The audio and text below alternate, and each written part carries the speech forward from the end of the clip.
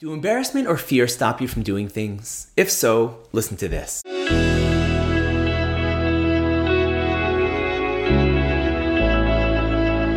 Hey everyone, and welcome back to another episode of Inspiring Hope. This is your weekly boost of uplifting Jewish inspiration.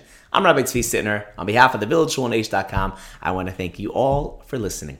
I also want to thank this week's sponsors. Today's talk is sponsored by Mr. and Mrs. Barry Sittner and family and Mr. and Mrs. Pinky Eisenberger and family in memory of my Zaidi, Reb Aryeh Ben Tzvi, Olav Shalom, may his neshama have an aliyah. Today's talk is also sponsored by Jacques and Vivian Sayeg in honor of the yahrzeit of Vivian's father, Yusuf Somek, Yosef and Moshe Olav Shalom, may his neshama have an aliyah. Lastly, today's sponsored by Nathan and Alexandra Zilbert in honor of their friend Ryan Spinner. Love you, Ryan.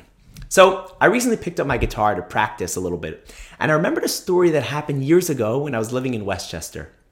I had gotten a call from a Hebrew school in Mount Kisco asking if I could do a musical Hebrew school graduation.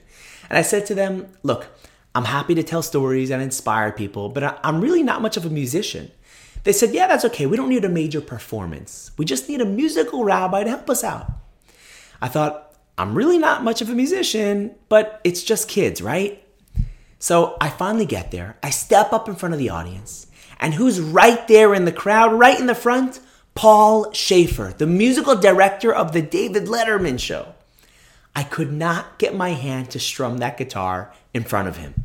I'm an amateur. How could I play in front of him? Could you imagine the strength it took to get my fingers on the strings of that guitar? I literally pushed myself to the end. And at the end, I walk up to him. I said, so new, Paul, what'd you think?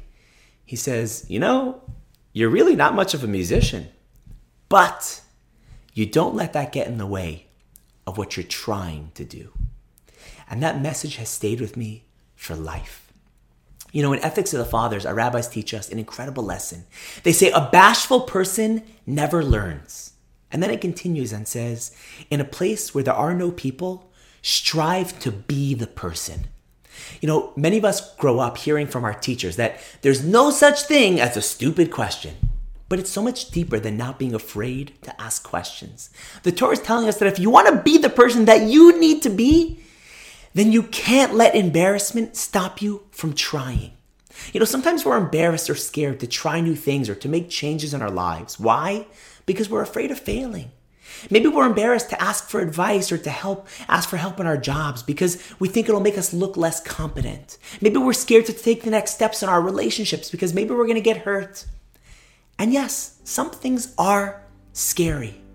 However, we never know what we're really able to do, what we're really capable of, until we try.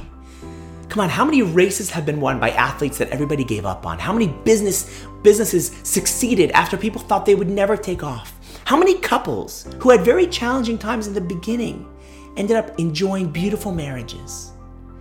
Reb Noach Weinberg once said, people often avoid making decisions out of fear of making a mistake, when in reality, the failure to make decisions is one of life's biggest mistakes.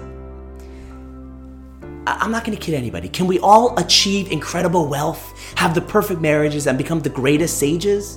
Maybe not. But we don't know what we can achieve and the person we can become until we really try.